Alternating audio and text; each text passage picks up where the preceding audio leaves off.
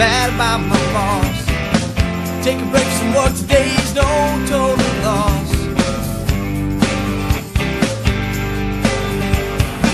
Welcome to this All Right Enough with the Wind already episode of South Dakota Game Fishing Parks Podcast and Blast. I am your host, Game Fishing Parks Communication Specialist Chris Hull, and if you are like me, you've had it with this wind. And you know it's bad when lifelong South Dakotans are like, man, can you believe this wind? Because it's windy here all the time. Like, our 4 trees don't block the wind.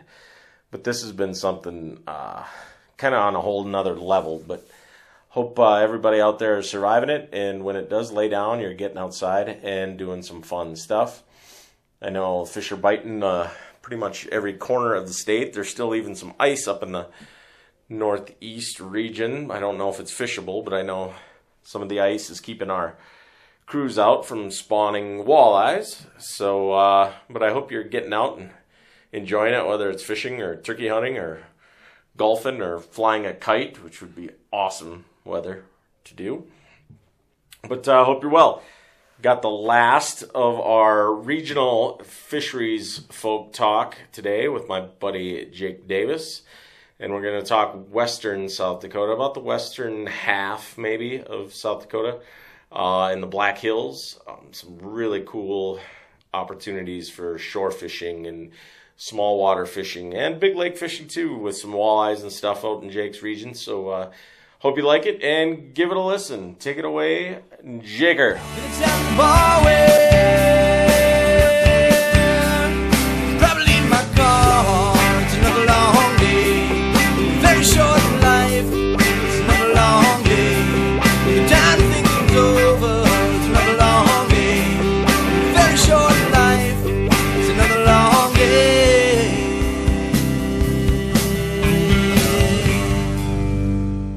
All right, welcome to this post-Easter edition, I guess, of the GFP Podcast and Blast. I am Chris Hull, and today with me, special guest, buddy of mine, Jake Davis. Little known fact about Jake, he's the lone survivor of the Edmund Fitzgerald. Got to admit, Chris, happy to be here, and I do love Gordon Lightfoot. I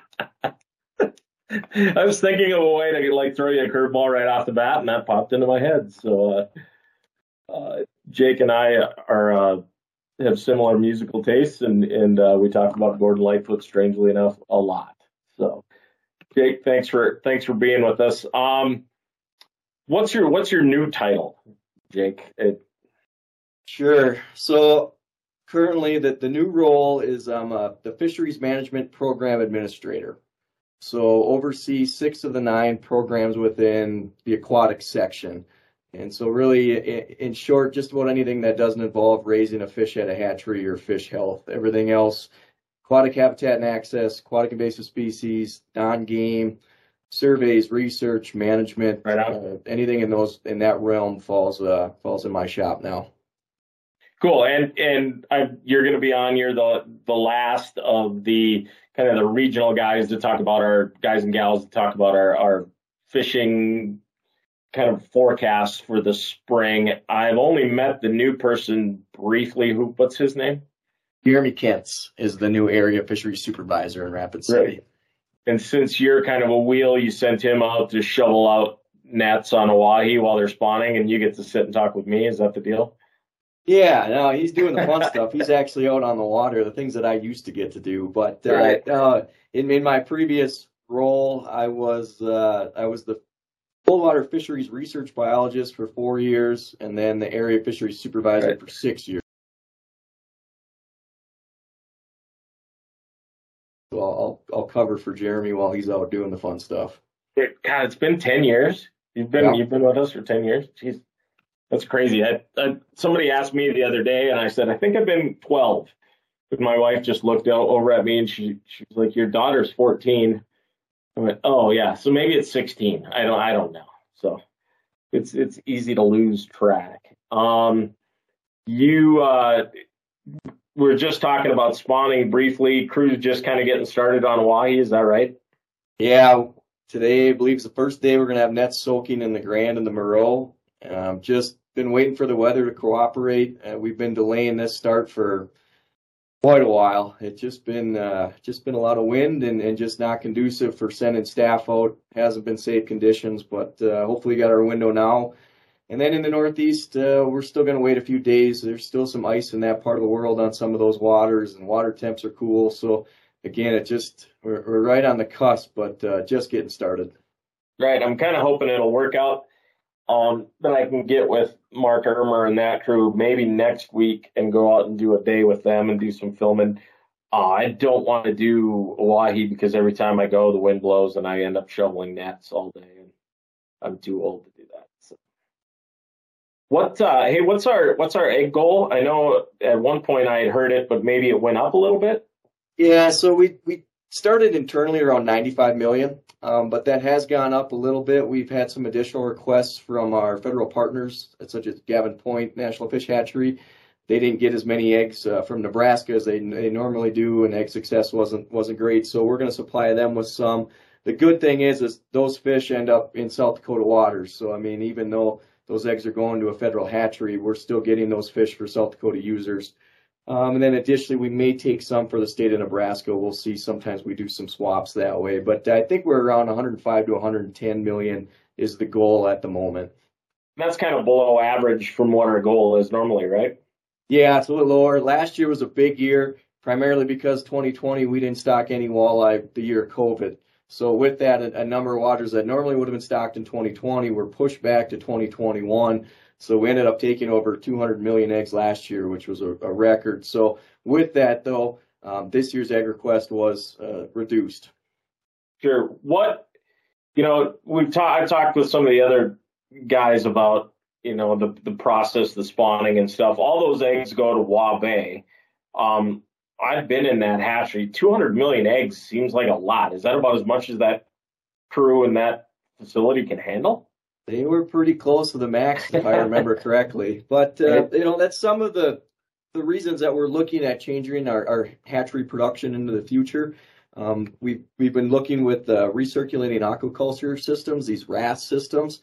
The idea being that you could potentially have small-scale facilities just about anywhere. They don't take up all that much space. And so actually last year was the first time we actually hatched some eggs at Cleghorn Springs. That's the first time we hatched walleye there, so in Rapid City. And this year they're going to get some more. And then some of our long-term plans have these small RAS systems kind of spread throughout the state, such as Fort Pierre, Rapid City. And this would just increase our capacity to hatch and potentially raise not just walleye, but a number of different species. But we're still right in the infancy of that program. So we're going to take a few million eggs this year and bring them back to Cleghorn and Rapid and just kind of continue to work out the bugs of those systems as we continue to grow with them. Sure. And I think for good reason that the spawning stuff kind of gets the attention and folks talk about that, about this time of year, wherever I go, people are, hey, how come you aren't spawning? How many, where are the nets at? And, kind of half joking, well, I'll go and empty them out, and everybody seems to know about that. But before we started recording, you talked about like your trap and transfer crews kind of getting ramped up, but the weather's not really cooperating. Talk about the importance of those, Jake, and how that fits into the whole kind of fish management, fish for everybody kind of thing. Sure. No, absolutely. Our trap and transfer efforts can be really productive. And basically what we're doing there is going to a water body that may have an abundance of a certain species like northern pike or white bass or something like that, channel catfish. And this time of year, we could sample them very easily with our nets. And then what we'll do is move those to another water body. The benefit there is in most cases, they're adult-sized fish. And so as soon as you put those in that water body, what we would say is they've recruited to the harvestable population. Basically, they're available for users right away. I mean, you look at when we stock walleye, fry, or fingerlings, we're going to rely on Mother Nature to provide the opportunity for those fish to grow for a couple of years before they reach a size that would be desirable for an angler. Well, trap and transfer, if we're able to get our hands on these adult fish, you can have an instant impact. They're really popular, especially for our urban and community fisheries. It's a great way for some of these smaller water bodies that may see a lot of pressure that we can get some adult fish in there where again, if we relied on just a fish to be hatched in that system and grow to an adult size, be really hard. So trap and transfer efforts in the spring can be really productive for us. We've got a number of waters around the state. And additionally, not only sport fish, but we'll transport gizzard shad as a forage base. So this is our time to get pre-spawn gizzard shad and stock them in certain waters. And the goal is they make a lot of little gizzard shad for walleye and things to eat. So we do spend a lot of time in the spring focusing on trap and transfer outside of our spawning activities. Sure. Yeah, that's just one of those things that I know I've got to go along and do a little bit of that stuff, and it's a ton of fun to see what's in fisheries and ponds and whatever. But it's even more fun that you put them in a community fishery, or you put them in maybe a lake that got the dam washed out or whatever it may be, or whatever, and then to see down the line, especially if you're kind of following social media or some people in that area, you start hearing reports of, man, we went out and my kids caught 10 northerns the other day, and it's like, yeah, I saw Jake put them in there, So that's kind of one of those things that I think that we do that maybe doesn't get as much, the glitz and the glam and the publicity, but like you said, it's kind of immediate results kind of thing. Absolutely. And in some cases, we can do it in the spring when they're pre-spawn. You're not only putting adult fish in to be caught, but you're putting that reproductive potential in there too, if they're able to spawn and reproduce in that system. So that's why we focus a lot on trap and transfer this time of year, combination of pre-spawn, and we can get our hands on those fish. Right on. Cool. Well, we're talking, you're in charge of the whole program, but we're talking kind of generally Western South Dakota right now in fisheries. Give me a couple of your big fisheries and what those outlooks are looking like. I know, most of your reservoirs and stuff, water levels are down out there too.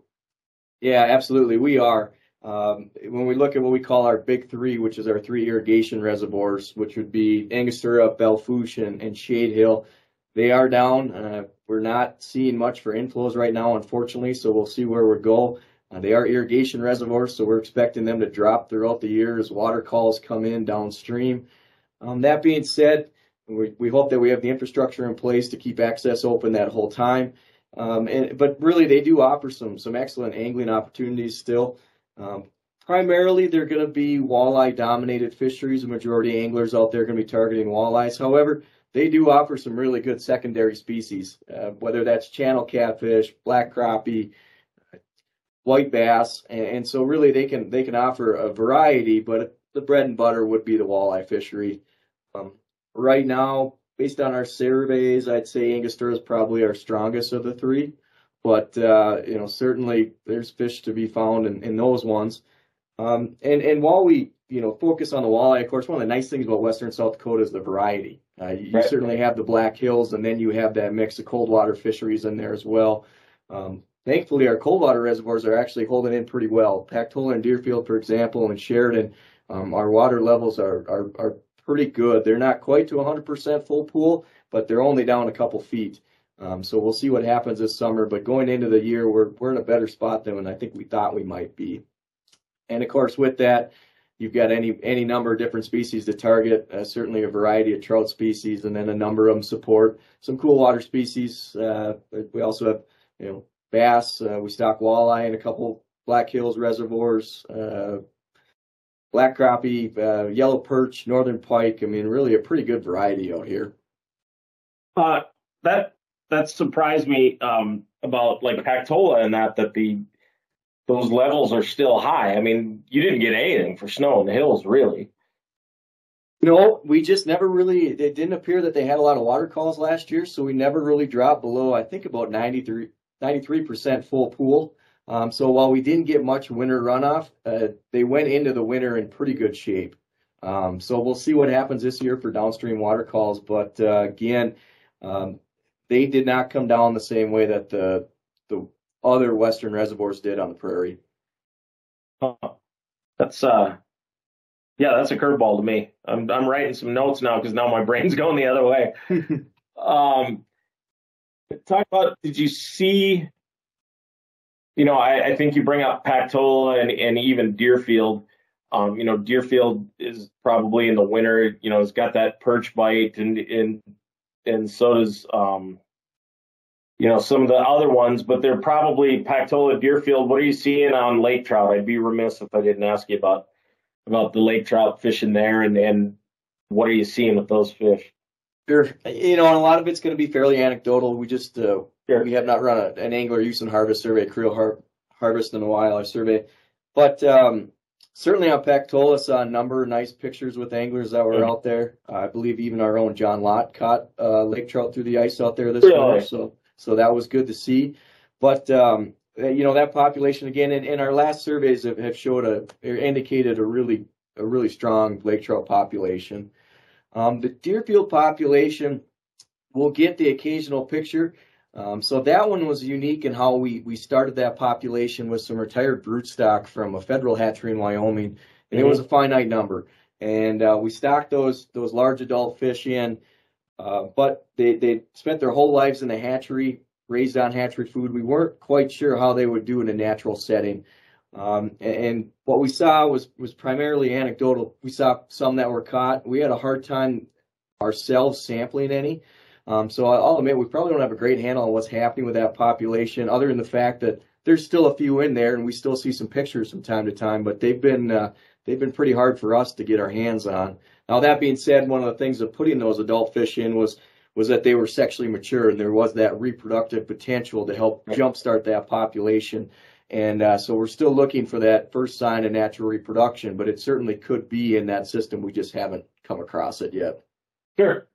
What do you see for winter kill out your way? Anything? You hear any reports of smaller ponds or smaller lakes or anything? Any winter kill or anything? Yeah, we certainly we get a few. Now, I don't believe we've had a lot this year, but with the winter that we had some systems that they freeze over and then open back up on a windy day. And so we maybe didn't have the day's ice cover, even though we had a couple pretty good cold spells in there. We may not have had the day's ice cover that really put a lot of pressure on it. Probably our big concern is just overall water level going into the summer. So the concern about summer kill, just because we have systems that they may be down 4 feet. Well, when the max depth is 10 feet, that's not a whole lot of wiggle room going into potentially a hot, dry year. Yeah, I'm kind of worried about the same thing on a lot of my haunts, around this Superior area for panfish and bass and stuff. I thought we were in pretty good shape, but now just in the last few weeks out kicking around when it's too windy to fish and going around and looking and stuff, some of them are a little bit lower than I thought and a little bit worried, but I guess we'll see. Yeah, and that's where we're at. We're getting out and taking a look at a few of these systems. I mean, we haven't had a whole lot of calls reporting winter kill. But once we get out and see what access looks like and what max depths looks like, that's going to be somewhat of a telltale going into the summer. But we could certainly use some moisture, that's for sure. Right. You talked about some walleyes in the hills, and a few years back, you expanded where those walleyes are into a few of those lakes. Can you talk about some of those and what you're seeing, if anything, and what you're hearing from anglers even? Yeah. So that was in response to some public input, certainly a desire that existed with members of the public to increase walleye fishing opportunities in western South Dakota and specifically the Black Hills. Prior management within the Black Hills focused really on cold water management, primarily put and take trout fisheries. So we certainly had some interest from the public to increase walleye fishing opportunities. So what we did was we went down a fairly lengthy road of public input, and Chris, you're well aware you were part of that with the video. That's why I started laughing. And so we really want to do our due diligence, though, to not only listen to the users that were looking for walleye opportunities, but also potentially hear from other users, because there were certainly some varying user groups out there. So we put a survey together, we had public meetings, and really what shook out of it was that there certainly was a contingent of our users that would like to see increased walleye opportunities in the Black Hills. Now, at the same token, we had a contingent that really wanted to see management focus on cold water management in the hills, the idea being that they're a unique cold water habitat for South Dakota. So what we did was try and come up with a compromise, some middle ground. So what we decided to do was we had 4 reservoirs we were looking at. They're the 4 big ones in the Black Hills, which means anything over 130 acres, which really are not that big in the grand scheme of things, but for the Black Hills, those were big. That would be Stockade, Sheridan, Pactola, and Deerfield. And what we came up with was that there were 2 reservoirs that fit that we thought we could stock with walleye. They had the appropriate species as forage, yellow perch, and at the same token, it would not affect our cold water management. Again, we had some folks that wanted walleye opportunities, others that wanted to focus specifically on cold water fisheries. So what we did was Stockade and Sheridan were the 2 reservoirs we decided on. Stockade does not receive any trout. It's not managed as a cold water fishery, so that was an easy candidate. And then Sheridan, that one does receive trout. However, it's a put and take, which we mean by that we stock adult rainbow trout. The goal is that they're harvested by anglers and we'll stock more in there. We're not looking for any reproduction or natural recruitment. So really by adding walleye to that system, there wasn't any concern that those walleye would impact a young trout population or trout population in general. It wouldn't affect the fact that we still stock rainbow trout in there. And so that was a good fit. And then Deerfield and Pactola, where we have naturally producing populations of trout, we kept the focus on cold water management there. So again, it was trying to find that middle ground. And what we're seeing is that those fish are starting to show up. It took a couple years, but we're seeing pictures of walleye coming out of Stockade and Sheridan. I believe we probably cracked our first 20-inch walleye on Sheridan this year. So, I mean, they're starting to show up. What we tell people, though, is it's not necessarily a high-density fishery. It's more of a bonus-type fishery. If you go there targeting yellow perch, the black crappie, something like that, you certainly have the opportunity to catch a walleye. But if you're looking there specifically to harvest a limit of walleye, it's probably going to be a pretty tough order. Sure. And I know I've fished, especially Sheridan enough through the ice in the winter, and my friends out that way were kind of treating it that way. I was like, yeah, it's nice to know that we got a chance once we're chasing these perch around, that there's a decent chance that we can stick one of these fish, because they're eastern South Dakota kids that are transplants out that way now, and I think it's appreciative. But that was a long road. You talked about compromise and doing some public input stuff. You were a pup when that started, and I think both of us aged a little bit when we went through that, and you had a hell of a lot more to do with it than I did. Well, we have some passionate anglers in South Dakota, which is a great thing. Right. But yeah, it was a good process. I mean, I think we heard from both sides. Everybody certainly had their seat at the table, and hopefully we found a compromise that works for everyone involved.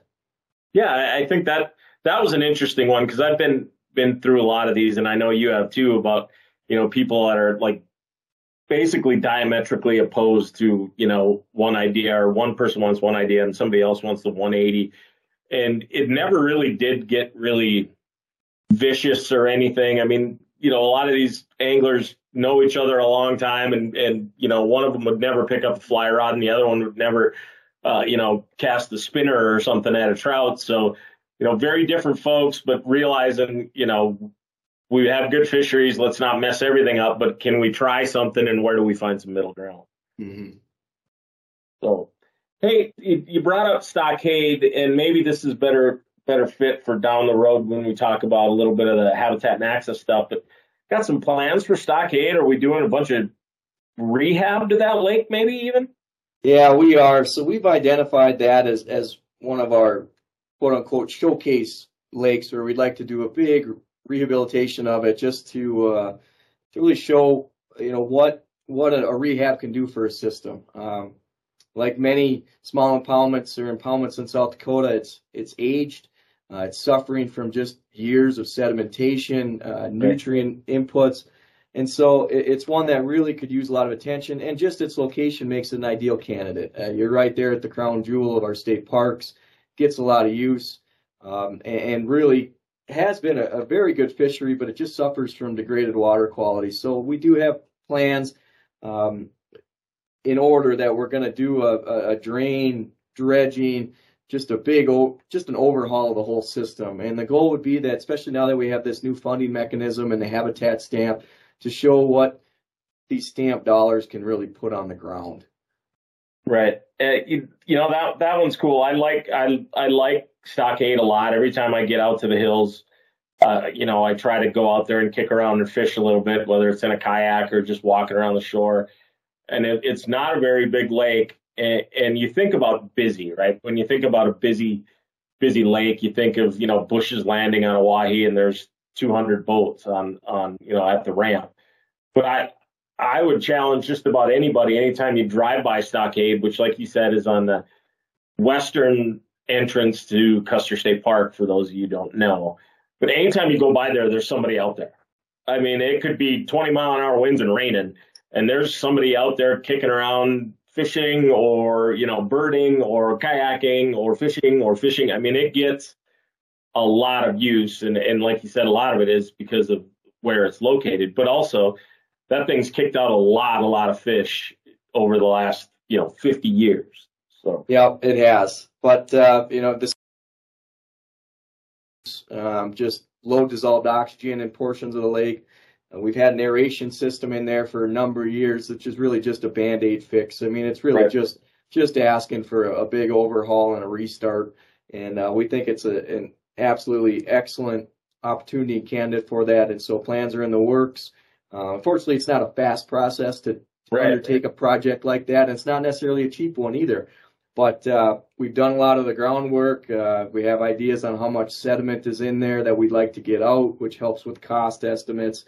Again, it's just it's one of those that reservoirs age, and that one is just aged, and it's just at that point that it needs some help. And it is funny because I was talking to some people that were asking me about like our Lake Alvin project, and then Stockade came up, and then even like Mina Lake up by Aberdeen, fixing the dam, and I said, you guys, this stuff is expensive. Well, why should it be expensive? Doesn't GFP, don't you guys do a lot of that work? It's like, yeah, some, but it's not like any of us really know how have the equipment right at the fisheries center to go build a dam or, removing sediment and stuff. If you look at a lake the size of Stockade, there's a whole lot of stuff you got to move out of there. Yeah, it's not cheap, and that's the thing that, like you brought up, the habitat stamp dollars kind of allows us to maybe tackle some of these bigger, high-profile projects. Yep, and we've got a really good opportunity now with that funding in place to really address some of the aging infrastructure we have around the state. With that, you're absolutely right. There's a lot of steps that go into it. There's a lot of technical expertise that we need, certainly outside of my realm, such as engineering and then just boots on the ground and then the actual operating heavy machinery. I'd do more harm than good if I was in there doing anything like that. So. Any habitat I'm leaving is a stuck skid steer somewhere. Well, that's cool stuff. That's exciting. I mean, that's a couple of years down the road at Stockade, you think, Jake? Or? Yep. We're hoping, I believe, to get the RFP out here soon this year and just kind of keep the process moving. Right. But, again, on our end, we've done some of the initial work, sediment surveys and things and putting a plan together. But, again, it's just one of those that if we're going to do it, we want to make sure we do it the right way. And so we're not going to, we're going to want to make sure we check all the boxes. Right. We talked about, some of probably the better known, even Stockade's a little bit maybe less known as far as fishing quality, but we talked about some of the bigger fisheries in your area. What about some unknown ones, whether it's for trout or panfish or, maybe they aren't that big and they're located there's a ton. You've probably got the most diverse fisheries and the biggest area too, but just talk about some of those ones that maybe people drive by or look on a map and they don't look like much, but there's some potential or spots. You don't have to give up any of your secret spots. Sorensen and Chris Golib Chris weren't giving up any of their lower Missouri spots. So sure. No, you're right. We're very fortunate to have just the diversity of opportunities that exist out here. And I'll tell you, as somebody that likes to chase trout with a fly rod, just about the whole hills can be your oyster. We don't have combat fishing. I mean, there's a lot of days you could go out and count the number of anglers you see on one hand on our streams. And we have some really good streams out here. Spearfish Creek, high density brown trout fishery, rainbow trout in a few areas, brook trout, the headwaters, but we're in certain areas touching that 5,000 fish per mile, which I'll tell you what, I'll put that up against just about any western trout stream. And again, fantastic access. And if you drive somewhere and you see an angler, you just go up 1/4 mile and it'll be empty. So that's always a good one. Excellent opportunities through Rapid City. Rapid Creek, when I lived in Rapid City, was a fantastic place to fish. Excellent access again. So good opportunities there. We've got around a couple dozen small impoundments in the hills that we stock regularly with trout, put and take fisheries. These are easy fisheries that people can access. They don't require a boat. We're talking shore fishing with very basic equipment, and you can be out there enjoying it. So a lot of opportunities there. You know, when we move out onto the prairie, I mentioned the big reservoirs and how popular walleye are in those reservoirs, and for good reason. But I'll tell you what, there's some really good catfish that can be found out there. I've caught some really nice white bass and crappie. So you've got some secondary species that are really good. And then don't overlook, you know, we've got some grassland dams that, boy, I went to a few this summer with the U.S. Forest Service that had what appeared to be some good populations of fish. And the problem was you had to drive a mile through pasture, but we've got resources to help get people those fisheries, GPS points, signs, and they're just hidden gems on the prairie. And I bet you could count the number of anglers that they see on one hand in a year. So, you know, there's just a lot of good hidden gems out there. I think, you know, when somebody calls me up, my first question generally is, what are you looking to fish? Because just about any species they tell me, I can point them in a direction in western South Dakota. So that's really a unique aspect of this part of the world. I think, you know, and you know me, I love to shore fish, and it's sort of limited. You know, you got a couple months, maybe 3 months, where you can really have good opportunities and stuff. But in the hills, you know, you brought up some of those put and take fisheries for trout, and you want to talk about like memory making, you know, machines. If you bring families and you don't have to have all that skill to necessarily be, you know, roll casting a fly or anything. I mean, just a little bobber and some night crawlers or a piece of corn and stuff on a lot of these. And you're fishing from shore. It's not 100 degrees, and you've got a really, really great opportunity to catch a bunch of fish. Yep, and you know, a number of these fisheries have multiple species in them, and including trout. We stock a number of systems. Of course, rainbow's probably our bread and butter, but Center Lake, for example, we stock with tiger trout. We stock with Yellowstone cutthroat. Sturgis reservoirs are some real unique walk-in fisheries. So for folks that want to get the experience of kind of a hike-in, like you're going to the Bighorns, a walk-in fishery, we've got Yellowstone cutthroat that are waiting at the end of the trail for you there. Just another unique opportunity.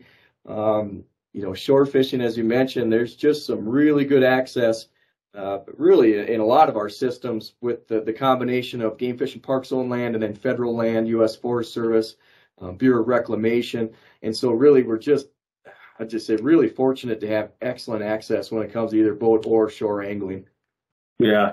You talked, and you know this, I've been to Center Lake and Custer State Park like 10 times trying to catch a tiger trout, and I can never catch one. And I had a group of people out there last spring, and, you know, I'm not a fly angler by any means, but my daughter ties flies, and I can cast to a certain distance and not totally make myself look like an idiot. And this person I was helping, their first cast kind of snagged up, and it kind of flipped out about 5 feet, and trout came up and grabbed it and brought it in, and it was a tiger trout. And I just about broke the rod in half and walked away.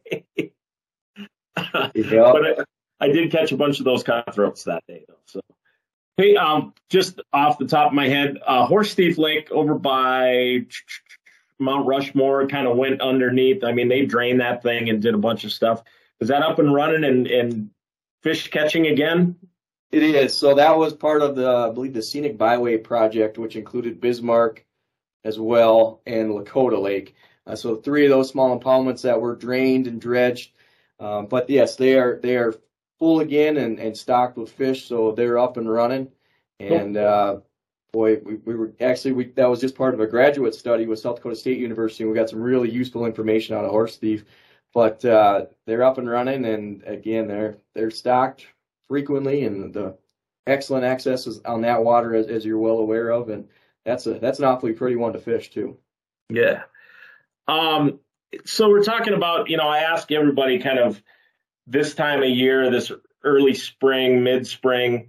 We're talking about shore fishing opportunities and stuff. And yours is really diverse, your area. We've obviously talked about it for 20 minutes.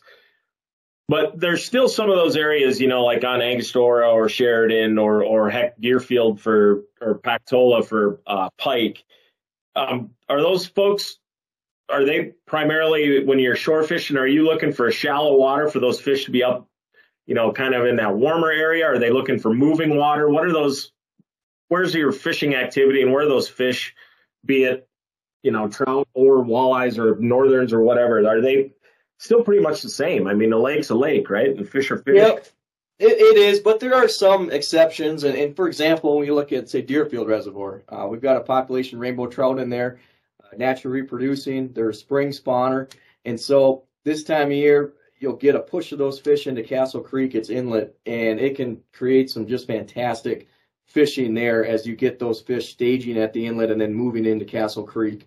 Mm-hmm. Some of our other spring spawning fish provide those opportunities, but that's one that really sticks out that anglers can really key in on. This time of year as well, this is the best time of year. If you're a shore angler and you want to try and catch a lake trout in Pactola, it's going to be this springtime. Before surface temps warm up and they move offshore, I mean, they're going to be accessible. But at the same token, walleye anglers, they're certainly, having a good time right now in some of these western, and not just the larger reservoirs either. Some of our smaller reservoirs, such as like a Curlew or some of those north of New Underwood. But it's a really good time with these cool temps that these fish are accessible from shore before anything moves off to find that cooler water. And again, you just have the diversity of it, especially our cold water species that, they can be just about anywhere in the system they want versus you get to July and August and they're pushed out deeper. Sure. And, like those, you're talking about those lake trout or those big rainbows, big browns and stuff. What do they survive? They're not eating nymphs and little bugs like you'd think a fly fisherman or a trout. What are they eating? Sure. Well, a lot depends on what's available to them. So, right. For example, when I say that in Spearfish Creek, and we've seen it certainly in Rapid Creek, we have adult brown trout. There's really no secondary species there. So actually, we see a level of cannibalism, Sure. and that happens when you're sampling a fish and you pull up a brown, and sure enough, there's a tail sticking out of its mouth, and it's going to be another brown. Sure. Some of our other systems, though, primarily lakes, have some other forage in there. Rainbow smelt, for example, in Pactola. When we've done some diet analysis, now this was focusing on northern pike. However, it probably translates to some other species too. But those smelt, when they're accessible, are a big part of their prey component, their diet items. So in cases like that, you're gonna run into those species. Actually, interesting enough, our lake trout, when we did diet analysis there, we saw a high rate of bluegill and rock bass in Pactola in those diet items, which is pretty unexpected. However, they're opportunistic feeders, and if it's something they think they can eat, they're gonna eat it. So, yep. So it just kind of depends. So each system out here usually offers a different kind of forage. In some cases, that forage may just be a smaller version of what they are, Right. But they're still gonna, switch to piscivory, eat fish, cannibalize whatever it takes, because you're right. It's awfully hard to grow when you're that size and you're trying to eat bugs. Right. I love to fish northern pike, especially in the spring, and I love big pike. And there was a while there where my argument was Pactola was going to crank out the next state record pike just because of that fact. The smelt are there, but they're also eating trout. And, they've got a lot of high fat, really good food. And when a wahi is going really well and you can get a spot dialed in the spring, I think back it's probably 2014, 2015, we had some spots where there were some big northerns and you would literally catch one using a big smelt. And there was almost always a small salmon coming out of its gob somewhere, and you're thinking that high fatty food. And those pike are eating them. And I mean, while that's an expensive meal for the department, it sure is good food for those big predators. It is. And what we saw in Pactola, for example, those northern pike certainly keyed in on those hatchery trout once they got big enough to eat them. We have changed a few things to try and reduce that amount of predation by raising larger fish and stocking them in there. Mhm. But they do produce growth rates, certainly in Pactola, that were on par or even maybe a little better than Oahe. And there Right. are still some large individuals that are caught each year in that fishery. Yep. Yeah, that's cool stuff. What's you're talking about? I know, and this is kind of foreign to folks that aren't maybe necessarily in the fisheries world, and it was foreign to me until I started hanging around with guys like you. But like return to angler, and you talked about maybe hatchery fish and you know the amount of money that we have in a trout that gets eaten by a pike, you know, and that there's no return to angler on it unless you catch the pike eventually. But what I'm getting at, Jake, is like, what do you think limits or really helps anglers out in that western South Coast, specifically the Black Hills? What's limiting their success or what's enhancing success? What are those easy answers, I guess? Well, I'd If say there when are it comes to put and take fisheries, what we've seen a lot of times relates to, say, frequency of stocking. And we see that tied almost directly to satisfaction. And for example, if you have a small impoundment in the Black Hills and it's been stocked recently and density of trout is high, catch rates are generally high as well. Now, the further away you get from the stocking, as catch rates decline, that's usually as that abundance is decreasing as well, associated with harvest. And we start to see satisfaction start to decrease as well. And so that's why when we look at our put and take fisheries in particular, we try and maximize our product. So we're trying to find the right number to stock at a time.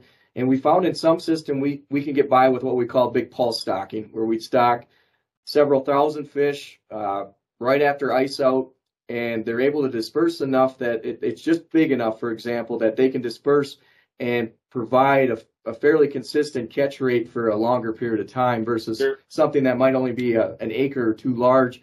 You know, you stock a high density of fish, well, they may not persist very long because anglers are able to target them, harvest them, and then we've got to come back in and stock them again. So when it comes to our put and take fisheries, a lot of it depends on, you know, how well are we able to put product in there to make them available for the user. Right. And I know you guys have schedules on, you know, how often you put some of those, especially trout and stuff, you put those in there. And it's always kind of fascinated me about, you know, okay, you got a lake like Center Lake and you dump a bunch of fish in there and you're done for the year. Well, it's not even close to the fact, right? I mean, they'll disperse, but you know, they're also getting beat on, so you got to replace them. So. Yep, and our goal is to keep those catch rates high, and you know, goal for those put and take fish is that they do end up in an angler's creel, that they are harvested. You know, we're not looking for them to persist in the system and reproduce or anything. I mean, they're there for anglers to utilize. Cool. What, you know, you've got a dynamic fisheries out there, and they run everything from bullheads to, you know, lake trout. We've got a day, a driver, a case of beer, a bunch of rods and minnows. You and I got an entire day. How many species of fish do you think we could catch? Boy, you know, might need more than a case of beer too, because if we got a driver. Yeah, no, I'd say probably the best way to do it is, you know, say we're going to focus on the Black Hills, we're going to just jump on 385 and head south. We're going to start in the northern hills because we're going to be able to hit some small impoundments and get our trout species. But then 385 is going to take us right by Pactola and right by Sheridan, and that's where we have opportunities for yellow perch, black crappie, smallmouth bass, largemouth bass, walleye, northern pike, rock bass, and then as you take south, we can hit some of the streams. We're going to go by streams that have brown trout, have brook trout, rainbow trout. So you know, really, you know, I don't think it would be out of the question to say if you were really focusing hard on it, you could catch a dozen species just driving at 385. I've got 11 just right there on 385. Yep, and I don't think I mentioned lake trout. it's just there's just a lot of good opportunities and just the diversity of it too. You got cold water, you got cool water, Right. And a lot of these, again, we're not even getting off a major highway there, and there's good access. So that's just the great opportunities there. And then if you wanted to take a day, and it's going to be a little bit more miles on the vehicle, but say you want to have a day on the prairie, you could drive around and hit a number of spots, and there you're going to have a chance for walleye, bass, crappie, channel catfish, northern pike. So again, you've got a pretty good option there. You're just, it's western South Dakota, so you may be driving a little bit in between spots. And let it be known, I said we had a driver, and we're not imbibing and driving or anything like that. So what's I asked this question too, and I've got some interesting answers, and not even ones that I expected. Like the coolest fish or most interesting species of fish that you've come across, like whether it was in a net when you're spawning, you're like, oh wow, I've never seen that, or something maybe in your neck of the woods that nobody really knows about or thinks about. I think when we're on the river running walleye spawning nets, just the size and the variety of what you see in a river system. I know the first time we pulled up a net and it had a big flathead in it, I thought that was pretty amazing. Right. But for being out here, I think running a net, one of the coolest things was probably Center Lake. I held what would have been the state record tiger trout. Right. We sampled it, so saw that it would have been the state record, took a picture and released it back in. We were doing some sampling and stuff. So that was pretty unique to, hold the state record and know that it was out there for an angler to encounter. Yeah, that's cool. I'm jealous because I still haven't caught one of those, but I've touched one, but certainly wasn't a state record. Let's talk about some habitat and access. We talked about stockade a little bit, but with those habitat dollars and the push for habitat and access, what are the crews out west doing? There's lots of good access, but you could always do better. But just talk about maybe some stuff that you got going on. Yeah, we've got a number of good projects out here, and I will admit a lot's focused on access because while it is really good, you're right, it could always be better. And for example, a lot of our systems on the prairie, they're old as well, and you get just this ring of cattails. I know what you know what I'm talking about when you get to a system that's sedimentation. So we've been able to hire some contractors to go out and remove cattails because in a lot of cases, that's all it takes is to get an angler to the water. We've certainly done a lot of fishing piers and some small fishing docks, but even just something as small as just clearing cattails to make a spot that somebody can get to that water, because even if they're only 8 feet away, if there's 7 foot tall cattails in between and that 8 feet, that can be a big deal. So we're doing a lot of work that way. As I mentioned, fishing piers, we've got some small fishing docks. We've been putting in some of these fish habitat structures in a number of our waters. The goal would be that, we provide some additional habitat and complexity out there for these fish. But then additionally, if we're going to put a fishing pier out on a water, we're going to drop a few of these fish attractants within casting distance so that, the hope is that not only can we get somebody to the water, but we can maybe entice a fish to be within reach of that angler on that fishing dock or fishing pier.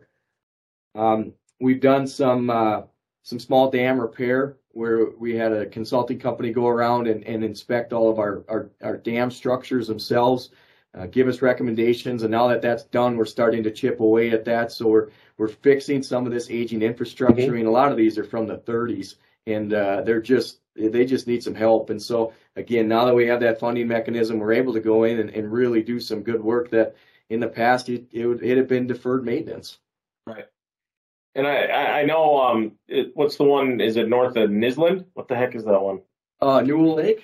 Yeah, Newell Lake, right, not Nisland, but Newell Lake. I mean, that's got a big project ahead of it too, and with a kind of a wreck dam and maybe some sediment stuff. But, one of them that really interested me, and I think it's one of the first times like you and I ever really spent much time together, is down the big stream kind of habitat restoration project. Talk about that. And I know it's not necessarily a habitat stamp thing, but that's been a lot of work and a really good partnership with some of the, local clubs and stuff too. Yeah, absolutely. So that, what you're referring to is Rapid Creek below Pactola Reservoir in an area we call the Rapid Creek Basin.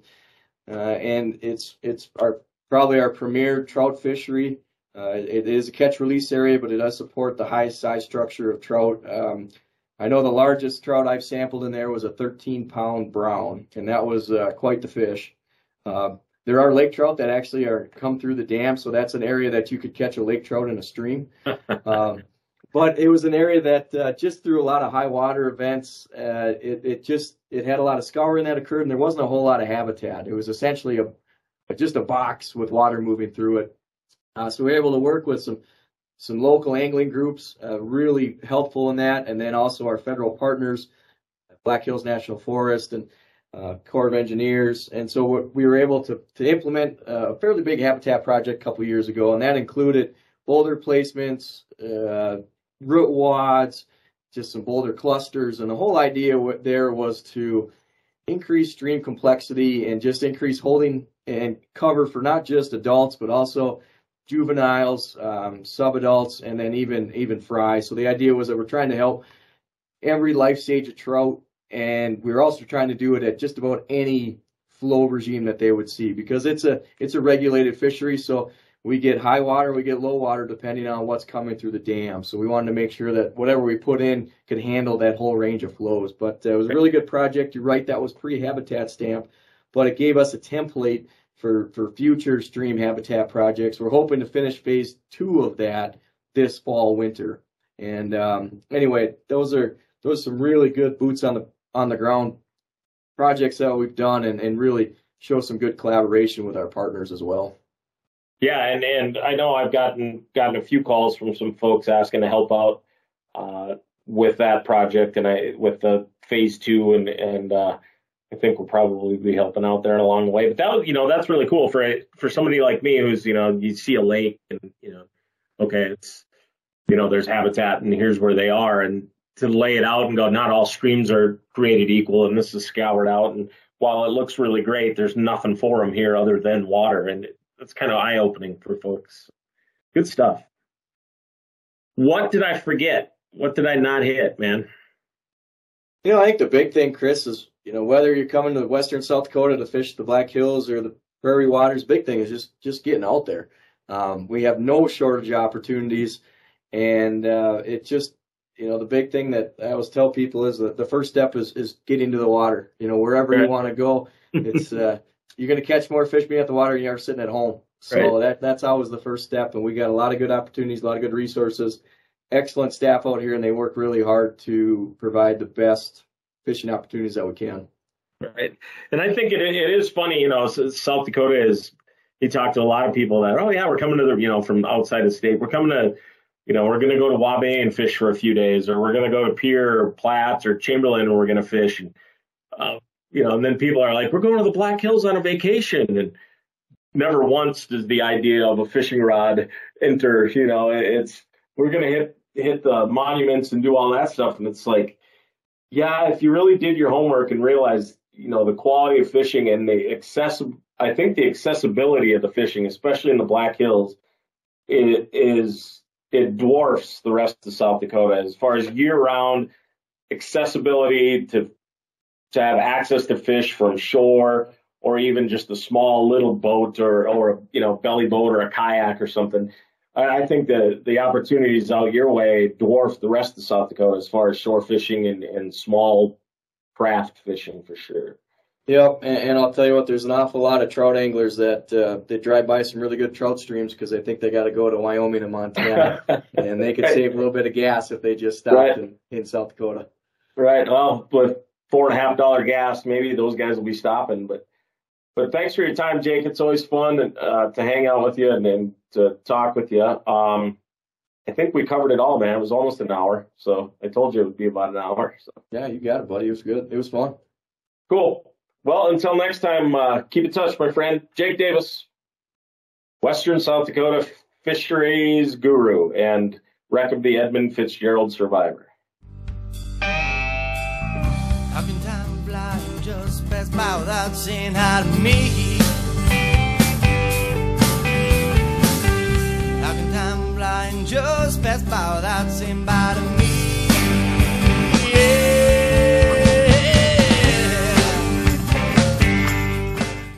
Good stuff. stuff from my man Jake Davis. Thanks, Jake, for taking the time. Jake's a handsome fella and knows his stuff. And good Minnesota boy, kind of a northern Minnesota boy like me, born and raised up in that country anyway. So I think he's from Duluth or up in that area. So Jake's a good dude, knows his stuff, and some interesting stuff about the opportunities there. And like I said, I really like it out there. There's just tons of chances to go and explore the hills and find little out of the way places, whether it's put and take trout or some sneaky perch opportunities and crappie opportunities and stuff. So good stuff from Jake. Anyway, we got turkey season going full blast. Send in those pictures of those cool turkey hunts that you've had, especially with new hunters, not necessarily kids, but just new hunters. Send those in to us and we'll share them on our social media. I believe elk applications at this time are now open. So be sure to get in there and get familiar with that Go Outdoor system and get your elk applications in. If you're having trouble, don't be afraid to call into our call center or even call into one of our offices and we'll get you squared away. It's a new system. I think we're all kind of getting used to it and working through it. So get those elk applications in, get out fishing, get out turkey hunting, get out bird watching. Do whatever you can to be outside. I got 2 cardinals in my yard, and that's really cool. They're usually not around, and you see them occasionally, but I got a male and a female howling at each other, chirping at each other every morning, so that's pretty cool. But I hope everything is well, and I hope you have a great weekend, and we'll see you down the line, and thanks for listening to the South Dakota Game Fishing Parks podcast and blab. And it's back to my place where